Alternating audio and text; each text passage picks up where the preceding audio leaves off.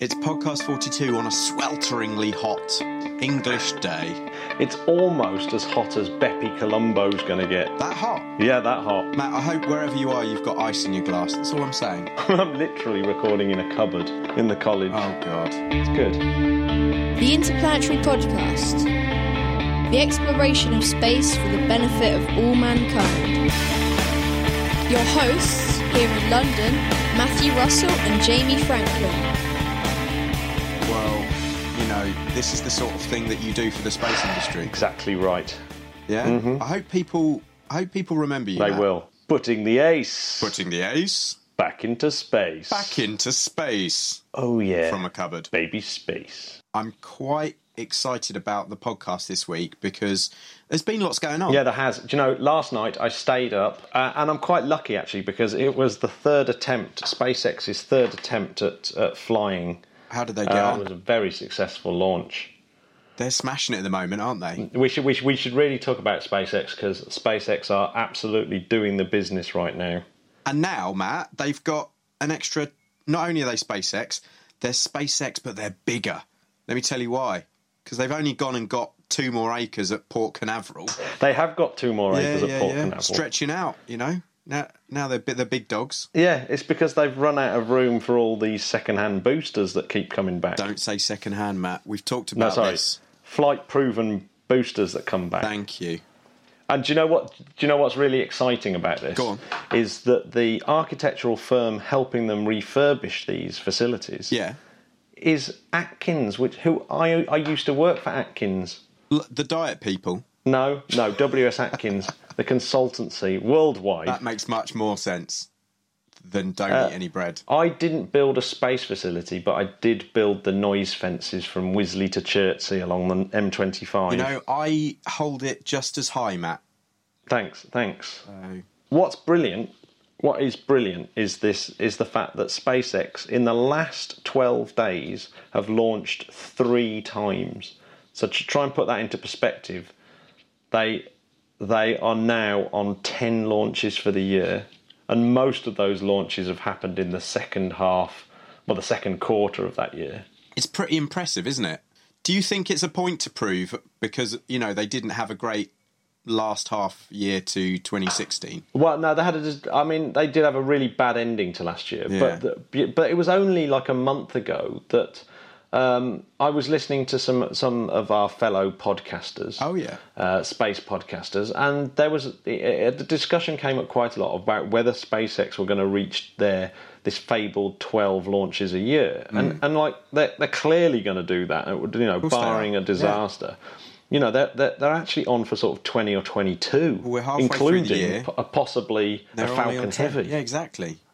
And it's going so well for them that 4 launches in 32 days. So So what do you think, Matt? I think that because if you remember at the end of 2016, we did our list of who's done the most launches geographically. Yeah. And it was USA, wasn't it? I think that they're going to do it again. For the first time ever they'd beaten... Well, not the first time ever, the first time in a long time they'd beaten Russia. Yeah. But I mean, SpaceX are going to sort of do that figure on their own. So, you know, it's going to make the United States figures look really, really good. Absolutely. You know, it's a good thing. SpaceX are really, really, really going very, very well. And... the one thing that should be noted is not on this launch, because this launch actually was one of those launches where the Intelsat that they were carrying was so heavy and needed to go so high that there was just no way you could reuse that booster. It needed all the fuel it could get to get this thing up there.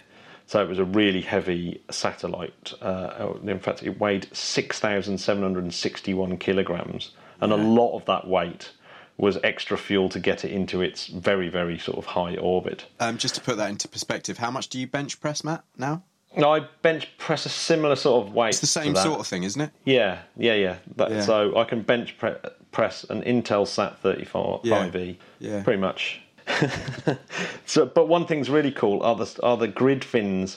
This caused quite a bit of commotion on Twitter. Okay. Where the last couple of flights reused the reusable rockets that came back down were using titanium grid fins. I like the sound of them. Well, it's a statement of intent because, like, the aluminium ones were all well and good, but they kind of got a bit burny, and so that you couldn't really use them again. Whereas the titanium ones, obviously, are a lot more expensive, but it basically says we're going to use this booster over and over and over and over again. So it's a kind of reusability is here to stay. Are there some nice pictures that we can see? Because now I'm intrigued. Oh yeah, there's lots of nice pictures. Because normally they were white, but now they're just these gnarly titanium-looking fins. It doesn't matter if you're titanium fins or white. Yeah. Well, I think they're better. Just loads more expensive. Yeah, that's the only thing. Is it gonna break the bank? So yeah, SpaceX are killing it, and not only that, of course, we also had SpaceX the Dragon capsule which was a reused Dragon capsule, if you remember. That has splashed down in the Pacific Ocean this week, and one of the weird things is it was carrying mice. Oh Lord. So yes, so they had to rush and go and get this thing and get it to harbour because it was carrying 10 control mice from a live animal experiment that was going on the space station. Not many news outlets covered the fact that it had livestock on there. That they did, ignore that one. Poor little fellas. Yeah, that's not good. The Dragon capsule has been manned by mice. Yeah. Maybe they were trying to find out if the moon really is made of cheese, because that's what I was always told as a kid. Yeah. And I can't wait to debunk it when I go there when I'm 76. That's the age I worked out that I can go to the moon. Oh, is that right? Yeah. Oh, we've got a moon story later on, Jamie. Oh, have we? It's going to be quite exciting. But I tell you what, at this point, I'm going to bring our friend Debbie into the conversation. Let's see if we can get her in. Hold of her. Let's see if we can get hold of her. 1 second. Hello, Matthew. Hello, Jamie. Oh, hi. This is brilliant. We thought technology was going to fail us because it hasn't been very good today, Debbie. Oh, okay. Yeah, I normally have that effect with technology. It normally goes a bit peak-tong. We cocked up way before you got on the line. We've been really struggling. Really struggling. You're not alone, but we're all here, so this is great. How have you been, Debbie? Yeah, really, really well, thanks. Yes, and how have you two been? Very well, yes. Absolutely smashing, if not slightly hot and bothered today. Well, there is that, but I'd rather be hot and bothered than shivering. Unless the heat was caused by an asteroid. Yes. Yeah. How about that for a link? That's pretty good. That was seamless. I like that, but that would be very bad. Very bad heat. So, Debbie, how was Asteroid Day for you? It was fantastic. It really, really was a brilliant event. And Dave Clements at Imperial College just made us feel so welcome, and he really, really looked after us. And the technology worked, which was such a bonus. But I literally just turned up with my laptop, plugged the thing in, and I couldn't believe it. It worked straight away. So that was it was a real pleasure to meet, of course, Helen Sharman. Who is based at Imperial, and she's a delight. She's wonderful, and she was very approachable, very amenable, very flexible, and provided a really, really lovely welcome. Also the corporate welcome as we were at Imperial, but also a welcome into Asteroid Day. And a little bit of the history behind it. So she was phenomenal. And what kind of thing was Helen saying? Just essentially really the importance of it. And sometimes that we forget, be earthlings, that of course our space infrastructure is also at risk, from really, really small objects. And she pointed out that a splash of paint had actually cracked the window on the Mir space station. Wow. Paint speck. Oof. Travelling at speed in space, it didn't break the window, but it had a big crack in it. Lord. Didn't Tim Peake take a similar picture of on the International Space Station of where a speck of paint has gone into one of the windows there? Exactly. So gulp. There's no immunity from wherever we are, be it on Earth or in space. There's no immunity from these tiny objects, or obviously even the bigger ones. So it was fascinating. I think as well for us that we've got all our satellites up there for satellite navigation. That's the word I was looking for. All of that is at risk, but of course weather satellites are up there as well. Of course, And again, with sort of ascertaining where, natural hazards are, sort of floods, hurricanes, that sort of thing that they can see from space. All of that technology is at risk. Yeah, it's also like food distribution, like all the supermarkets and farms and everything rely on satellite information just to get stuff in the shops on time. Like the supermarkets, it's like we are so dependent on satellites these days. It's incredible. Yes, and of course, what's really lovely is people like Helen, sort of wading in behind and lending their support for the Asteroid Day initiative, which was really, really encouraging. And yet really sort of quite extraordinary and quite exciting, really, to be sort of, particularly it's still in the early days, Asteroid Day, of course. So to have people sort of coming in and sort of getting behind it, getting behind the initiative and promoting it, for me is just so encouraging. Absolutely. And did you see a lot more engagement this year? Was it more in the public's kind of conscience? The lecture theatre at Imperial College was absolutely fantastic. And it held about, it had the capacity for 240 people. But I think we were missing a little bit of a trick in that I think we should have perhaps engaged more with technology and perhaps had an event where people could sort of, watch it online from the comfort of their offices or homes, etc. That was definitely something I really wanted to do. It was one of those things. I had a meeting called right at the last minute, right in the middle of the day. Couldn't get out of it, and it was just like, damn, I can't go. It's like been in my diary for months. And it was like, no. You weren't the first person. And in fact, I was having a lovely chat at lunchtime with a superb chap, Peter Birtwistle. Had the pleasure of having lunch with him on the roof of Imperial College.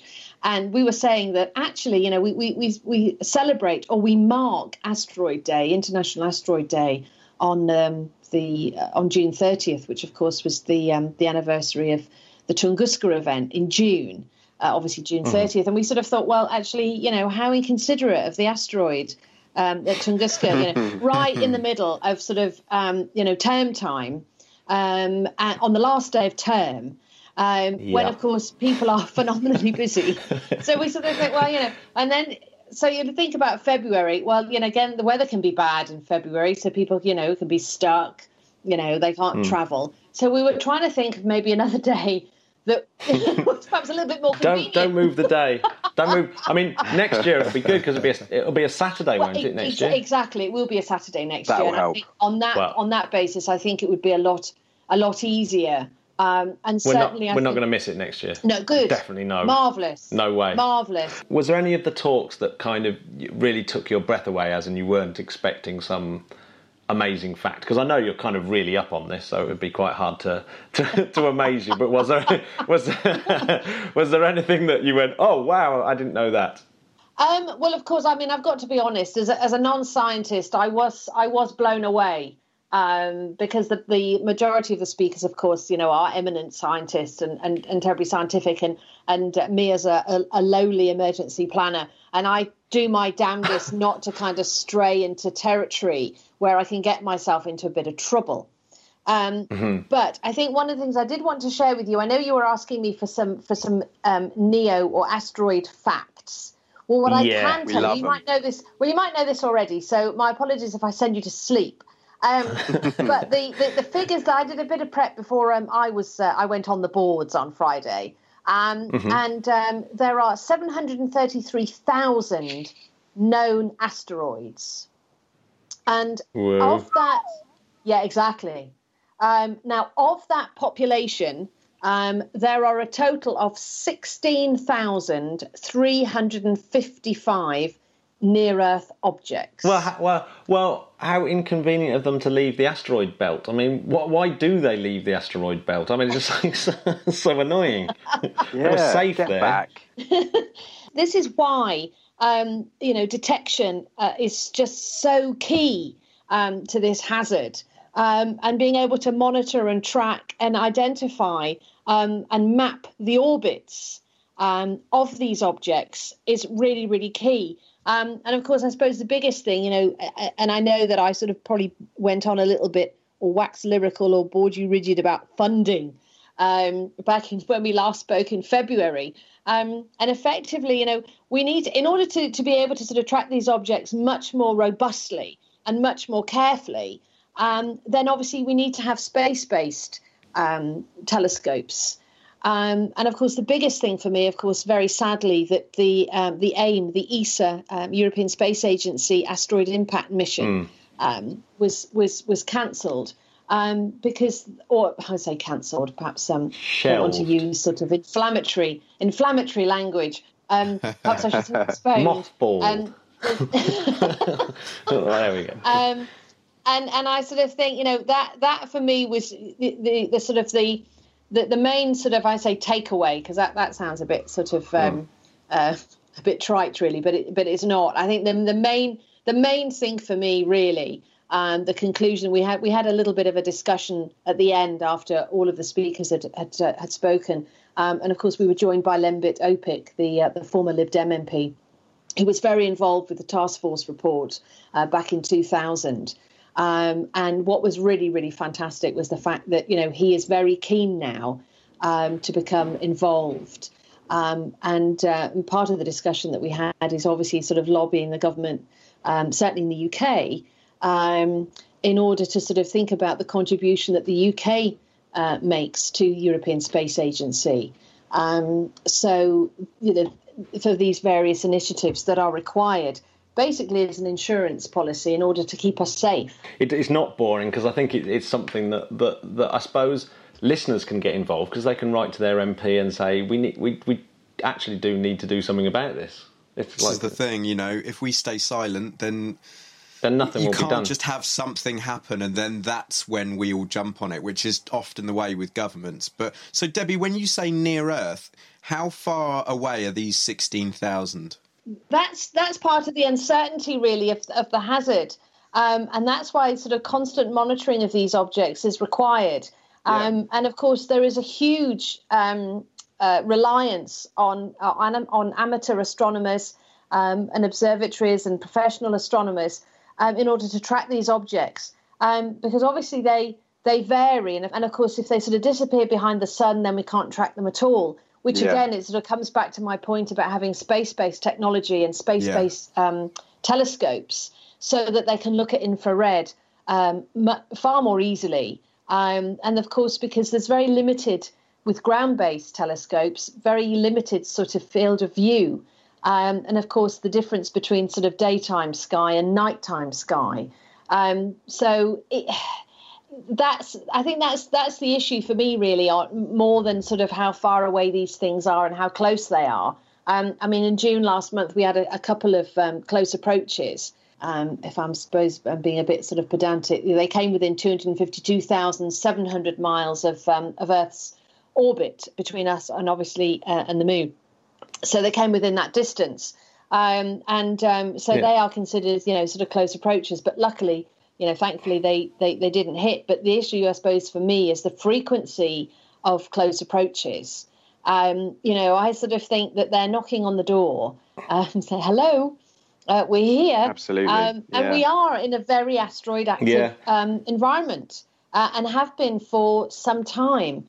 And I suppose I honestly thought that there would have perhaps been more interest as a result of the Chelyabinsk fireball back in February 2013, where people were injured as a result of that, and buildings were damaged. And of course, the fact that it was witnessed, I honestly sort of thought that perhaps that would perhaps have garnered more public engagement, sort of in thinking, well, what would happen if that was over our city or London or, wherever people are living. And I suppose that sort of surprised me that it didn't. But we've got the 5th anniversary of Chelyabinsk coming up in February next year. And a couple of us have actually talked about perhaps, doing some kind of a publicity or some type of event in order to mark the occasion. And just to remind ourselves that, there is no immunity. And the smaller objects, of course, which are harder to see, that's where the problem is. We can't see the smaller ones. The smaller ones are harder to track. So, of course, we can't do any warning. There's no warning time. And I think that, again, is the frustration. that, if we had the funding, that we were able to sort of, be able to sort of perhaps raise more awareness on the hazard. And again, as I've mentioned back in February, of course, making sure that the hazard is included on the UK National Risk Register and that it's risk assessed. And I think that's the other thing that we sort of, that the speakers, all of us came to the conclusion on Friday that that's what we needed to do. We needed to try and sort of pool our efforts with sort of how to sort of take the task force report forward and to actually ensure that, the hazard is risk assessed. The one thing it's quite similar to is solar mass ejections as well, isn't it? Because you've got that hazard doesn't seem to be treated particularly seriously. And I heard a fact about that there's a 12% chance every decade of a satellite and infrastructure destroying solar storm. And you think, well, I don't know what the statistics are, but I wonder if that's an even bigger risk. And nobody's doing anything about that. No one's really seems to be that concerned about that. And it kind of is almost an existential threat, in terms of the way that our society is set up, both of those events. Well, exactly. And of course, rather reassuringly, the Space Weather is featured on the UK National Risk Register. Oh, okay. So that's a step in the right direction. It is encouraging, but of course, then you need to have people who are experienced in being able to explain the extent of the hazard. And what can be done about it? And of course, I did hear, it has quite a damaging effect on IT infrastructure, and it's just a simple process of sort of making sure that Ethernet cables are protected, and you can buy these now. But of course, it's one of those things where you sort of think, oh, it'll never happen, or well, how serious is it? Absolutely. And well, that's in my to-do list. Debbie, it's kind of like when people say that they're going to go to the dentist every 6 months, but they don't do it. They wait till their tooth hurts and then they go. And then it's too late and you don't see those little holes because you don't feel them. Although you are talking to the wrong person here, because I go every 3 months. Oh, God. Oh, well. Matt, are you like me? I have to admit, I only go when I'm in pain. It's terrible. I shouldn't. I haven't been for 4 years. 4 years. I know. I'm not that bad. Oh Lord. No, I'm paranoid about losing my teeth. Matt, we're going to have to take a really. podcast trip to the dentist after this. I think so. But very seriously, this is what happens when it's easy to do. Preparation. It's easy to think about it and to be organised, rather than it. When your teeth start falling out, or you're in agony, or you're in pain. That's too late. The damage has been done. Sorry, not. Yeah, all right, Debbie. Exactly. You're screwed, Matt. You're screwed. Oh no! Funnily now we're talking about. All my teeth are hurting. This is a good advert for Colgate. This week is sponsored by Colgate. Excellent. Perhaps they'll sponsor an asteroid deflection mission. Oh, I'd love that. We'll get some money go. for you. We'll get some money. Excellent. So, Debbie, what would you, in an ideal world, like to see? You spoke about, obviously, the money aspect is obviously a big thing and the awareness. But is there anything else that you'd like to see any more of that we can help with anyone who's listening today? Well, I think that's the key thing, I think, is public engagement, because I do appreciate that from an MP's perspective, that if they have a lot of people writing in with their concerns about the hazard and the fact that nothing's really been done about it. I also had a look on the government website, and if I raised a petition and I managed to get 100,000 signatures on the petition, then the subject, would be debated in Parliament. And I suppose that was, for me, sort of quite encouraging. And I think particularly with online signatures and that kind of thing now, that I think very quickly, I think we could have 100, I say very quickly, within a reasonable time frame, shall we say. Absolutely, that's doable. I think it is. It's an idea doable. that's sort of been floating in my head over the weekend, sort of since you sort of have the post-asteroid day recovery and then the sort of, return to normal.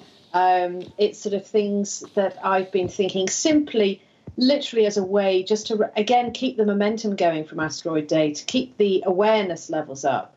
And I think people are keen to support. But of course, I think they want to know exactly what to say to their MP. Absolutely, yeah. And I think for me, sort of basic, sort of simple messages for me would be increase government spending to the UK Space Agency, and that more funding and more autonomy with the UK Space Agency to fund research and development programmes and projects, and particularly in relation to work with the UN, because there are a number of work streams that come out from the United Nations, which again need funding in order to be realised, the potential to be fully realised. So of course there is an element of that, and I think really just to make sure that Brexit has certainly come at an interesting time. But I certainly think as the key thing as part of the Brexit negotiations is that the funding from the British government does continue to support the various missions for the European Space Agency, because we can do a lot with our European colleagues, and certainly continue to support the scientists, the space scientist fraternity, particularly with their initiatives, because it's far better if we could contribute to a European-wide program rather than us trying to sort of do it ourselves. So they for me would be the key messages.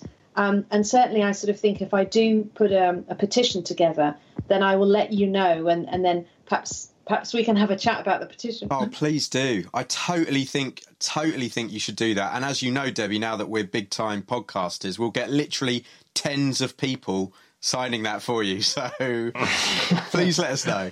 Well, if every one of our listeners signs it, we'll get over that milestone by 10 or 15 times. See, I'm going the other way to Jamie. I'm just no. Matt's the confident one. Yeah, we should smash it. And if they tell their friends and they tell 6 of their friends, we do know other people in the podcast world. We should definitely get this out there. I think that should be our mission. We'll get it out to our friends at MECO and We Martians and Orbital Mechanics, so they'll get them out to all of those. Brilliant. I mean, I think that really, because petitions certainly do seem to engage members of the public, and the fact that they can then see very quickly, that their voice or their name carries weight. So I do recognise that people are busy and they perhaps don't have the opportunity to write to their MP, or even just ping them an email. Adding their signatures to a petition would certainly carry weight. And they can do it from the comfort of their smartphone. So exactly. I know that sounds like a Flash Gordon quote, but I'm serious, guys. Okay? Debbie, it's been really nice to hear you again and speak to you again. Absolutely. And we're both obviously gutted and apologise for not being there on Friday, because we would really have liked to have gone. We'll make up for it in 2018. We'll do the February day, a proper show on February again for the year anniversary of our first show and the. Chelyabinsk. Chelyabinsk. That would be fantastic. And but yes, guys, I'm sorry that you were otherwise called away. I do hate it when work gets in the way of Asteroid Day. I know. Well, we've still not met Helen Sharman, and I'd like I said, Lewis Dartnell was there, wasn't he? Yes, he was. One was. of the speakers. Yes, and I had Lewis Dartnell. I had Jonathan Tate from the Space Guard Centre, and of course that's the home of the National Near Earth Object Information Centre. We had Peter Birtwistle, because he was providing the talk on amateurs and near Earth object follow up. We had Denis Pellerin, who did a wonderful presentation on Dr. Brian May's astrostereophotography. And of course that was in 3D, so we were sitting there with our 3D specs on, and that was just phenomenal. It really, really was. And then Jerry Stone came along and he gave his presentation entitled "We're All Going to Die." I've been to that one. Yeah. Brilliant. And then Professor Simon Green from the Open University, he came along and discussed the asteroid impact mitigation test mission, so that the link up there with ADA and of course AIM. So it was really informative, really, really kind of instructive. And I met a younger version of me which sounds a bit bizarre. But I was approached. There was time travel involved. Exactly. I like it. Exactly. Well, it was Imperial College. So. Indeed, True. anything can happen. And I met a lovely student from another university in London who was doing risk analysis in relation to near-Earth objects. And he wanted to come and talk to me while I was in London. And I said, well, forget just talking to me. Come along and to Asteroid Day. So he came along and he found it absolutely fascinating. And he was brand new to the subject. So for him, it provided a really, really good grounding and great for me that there's somebody looking at this, again, from a risk perspective, to be able to sort of provide that service, to someone doing his dissertation at master's level was extremely rewarding. And it just really sort of just confirms, my commitment to Asteroid Day and doing all I can to communicate the risks associated with the hazard. Absolutely. Fantastic. And thank you so much for doing that. Thank goodness there are people like you out there trying to look after us lot, Well, lovely to talk to you both. Great to speak to you. Thanks so much, Debbie. You take care, and I'll be in touch with my petition. Awesome. Do it. Absolutely, and I look forward to talking to you again soon. Bye. Take care. Thanks, Debbie. Take Bye. care. Thank you. Bye. Thanks, Matt. Thanks, Jamie. Bye. See ya. Bye. How lovely is Debbie? She's just the best. Absolutely awesome. She's just so full of life. It's great. When you get passionate about a subject, it's that's what happens, isn't it? That's what you should always try and do in life. Absolutely. Here. Despite this balmy weather, Earth is furthest away from the sun this week. Ah, is that today? No, not today. It was a couple of days ago. But Okay. yeah, isn't it weird that summer we're far away and in winter we're quite close? It's 30 degrees today. It doesn't feel like we're that far away. No, the sun is big, isn't it? Get your bangers out. That's sausages, man. Yeah, we should quickly mention China's disaster this week. So China's Long March 5, which we covered the maiden voyage, which went really, really well. But this week they've had a failure of Long March 5, which, in the word of our friend Jonathan McDowell, who was speaking to The Verge, he says, this is important. The Long March 5 is their flagship rocket. It's key for their ambitions. So they've got to get it right. Yeah. Yes. But well, let's hope they can pick up the pieces and have a successful launch. In fact, actually, I should mention that Elon Musk did actually instantly tweet that he felt really sorry for them, and it's always really hard to see people having a failing rocket. He knows what it's like. Yeah, exactly. So, yeah, there we go. And look at him now. Another great thing that happened this week is the Japanese have revealed their plans to put a man on the moon by 2030. They have. How exciting is that? It really is hotting up on the moon, isn't it? It is actually genuinely hotting up on the moon. I think. So this will be a NASA-led mission, right? Yeah. So this is. I think part of this is that they're saying that they're going to use their expertise to help build this deep space gateway. Which is going to be this station that orbits the moon, and I think they're going to try the DSG, and I think they're going to try and help build that because obviously this is now what the SLS is being built for. So this is they're now not building the SLS to go and visit asteroids. So they're now going to do this deep space gateway, and Japan are going to be involved, and they're going to give all this expertise and equipment in the hope that they'll be able to send a Japanese astronaut, or what Japanese astronauts? I can't remember what they're called now. Oh, I don't know. Damn! We'll have to find out. We've covered this, and we've forgotten. We have. It's so annoying. Have said it. So they're going to try and get a Japanese astronaut on the moon by 2030, which I think is really cool. That's such great news. And the Japanese are also involved with the Mercury mission, Bepi Colombo, which I alluded to earlier on. And the reason why I'm bringing this up is because it's ESA are going to stick it on display for a while. Because it's kind of just been finished, and they're going to stack it up because it's made up of two satellites, one built by ESA and one built by the Japanese. Ah, okay. So Europe's built the Mercury Planetary Orbiter, the MPO, and the Japan have built the Mercury Magnetospheric Orbiter, the MMO.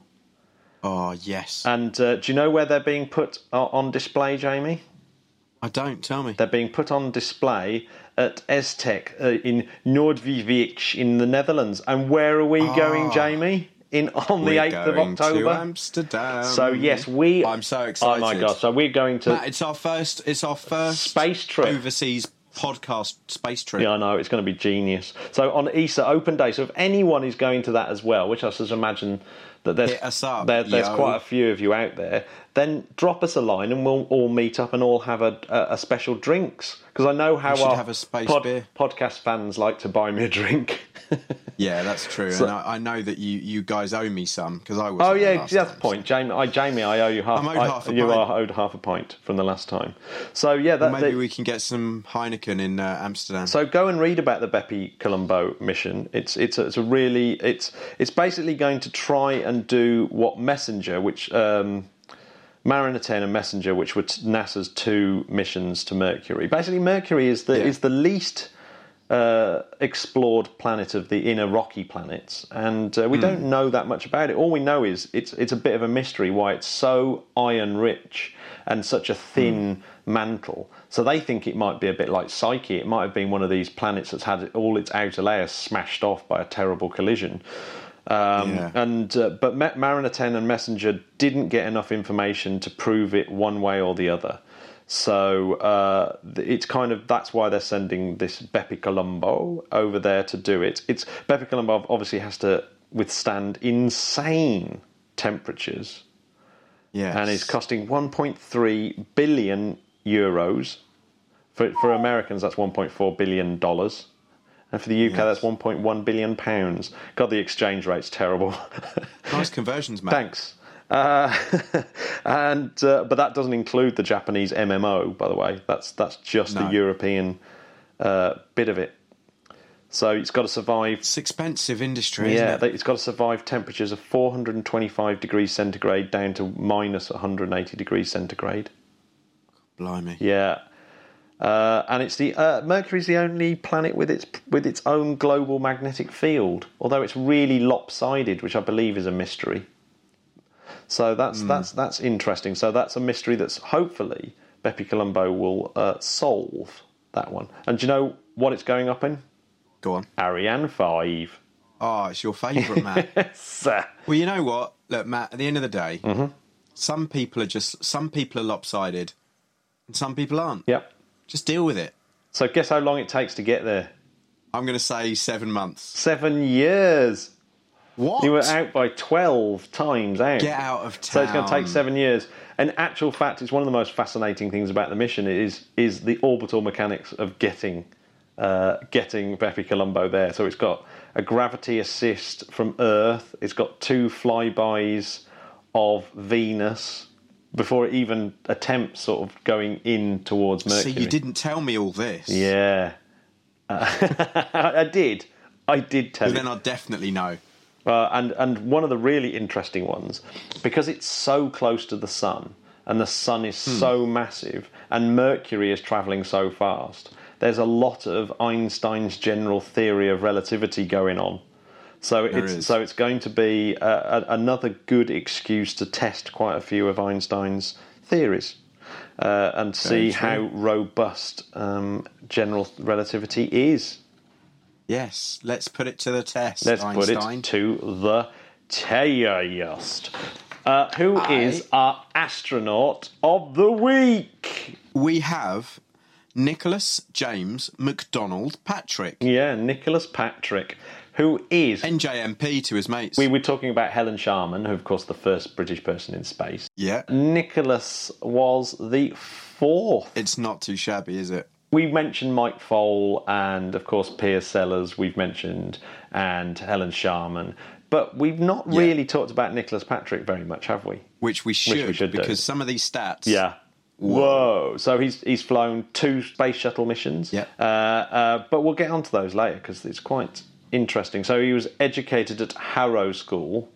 And for those that don't know, Harrow is is quite a posh school, isn't it? Shall I tell you who've been there, Go Matt? on then, tell me the alumni. Churchill, Byron, Blunt, Withnail, and Uncle Monty. I like the fact it was like Churchill, Lord Byron, and James Blunt.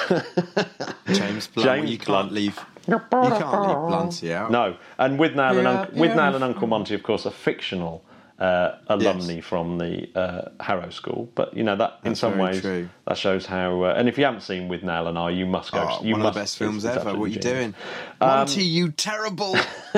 That was close. Yeah, Wasn't it was. If you hit me, it'll be murder.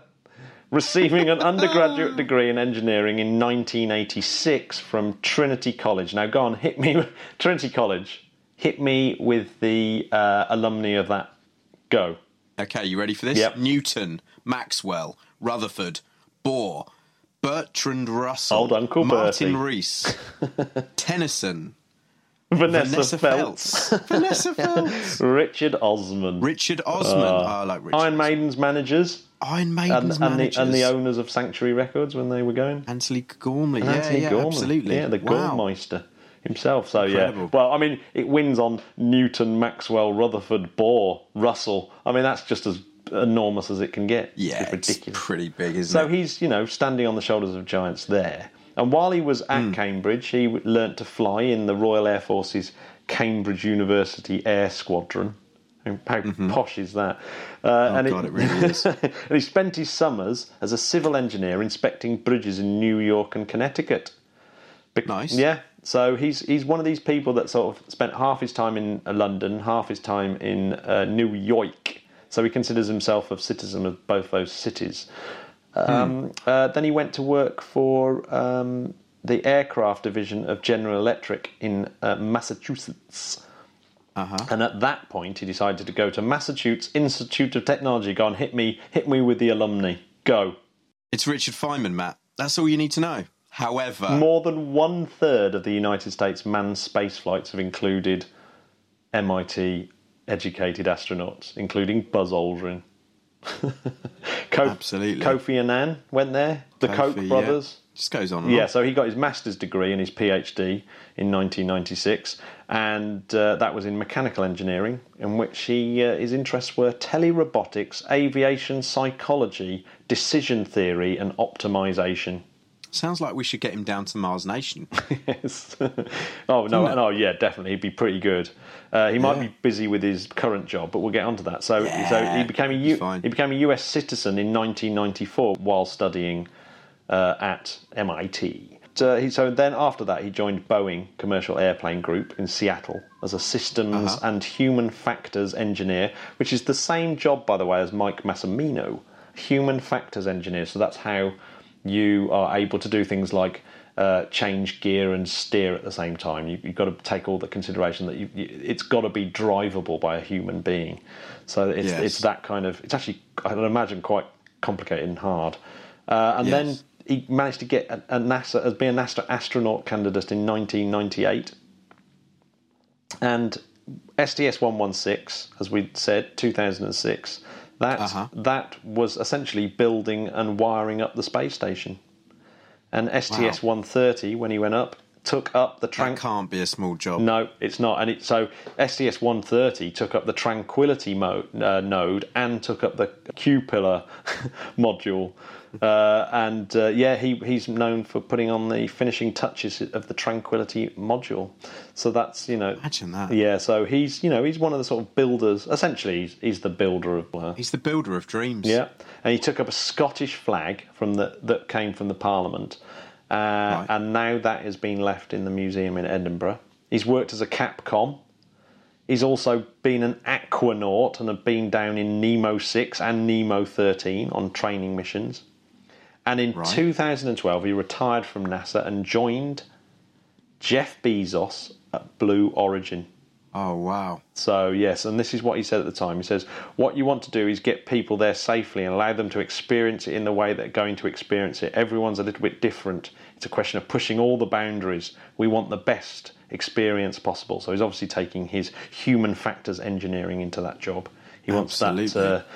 so he's very much involved with the New Shepard and getting people up on that little... Getting them up, space tourist into space, being flung up on that reusable rocket. Sending up the flock. That's what I did there, Matt. Yep. Flock. Yeah. It's good. Good, very good. So he's logged more than 2,300 hours as a pilot, 20 types of aeroplane and helicopters. That's quite a few hours. He holds 3 patents in telerobotics, flight displays and integrated aircraft alerting systems. That's one less than me. Yeah, he's spent 26 days, 14 hours and 52 minutes in space. He's got 3 children by his Peruvian wife. Do you know the thing that I noticed about Nicholas Patrick? Nick Patrick. I've seen a few videos that he's done for Blue Origin, and he actually looks, without being silly, a little bit like Oliver Reed. That's who he reminds me of. Yeah. He's got that kind of quite a burly Englishman kind of thing about him. Oliver Reed, what a genius. Yeah, that. The Devil's one of my favourite films ever, man. Oh, yes, well, FYI. Correctly so. It's a brilliant film. Incredible. Yeah, ace.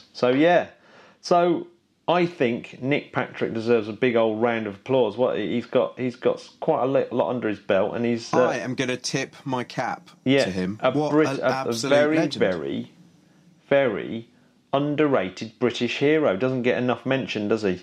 This is why we're doing this, Matt. We're giving shout-outs to these people that you don't really know.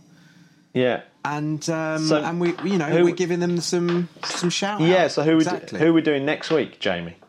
Oh, let me tell you who we're doing next week. Are you ready for this, Matt? I mean, are you sure you're ready for this name? I'm ready. Franklin.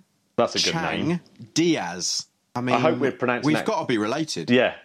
So if anyone out there has got like a really juicy tidbit that they want to share with us to add into our little biography of astronauts, because this is gonna be one of the great repositories of astronaut information in the future. Oh, for sure. Yeah. I mean, people are already making it into a time capsule if I know our listeners.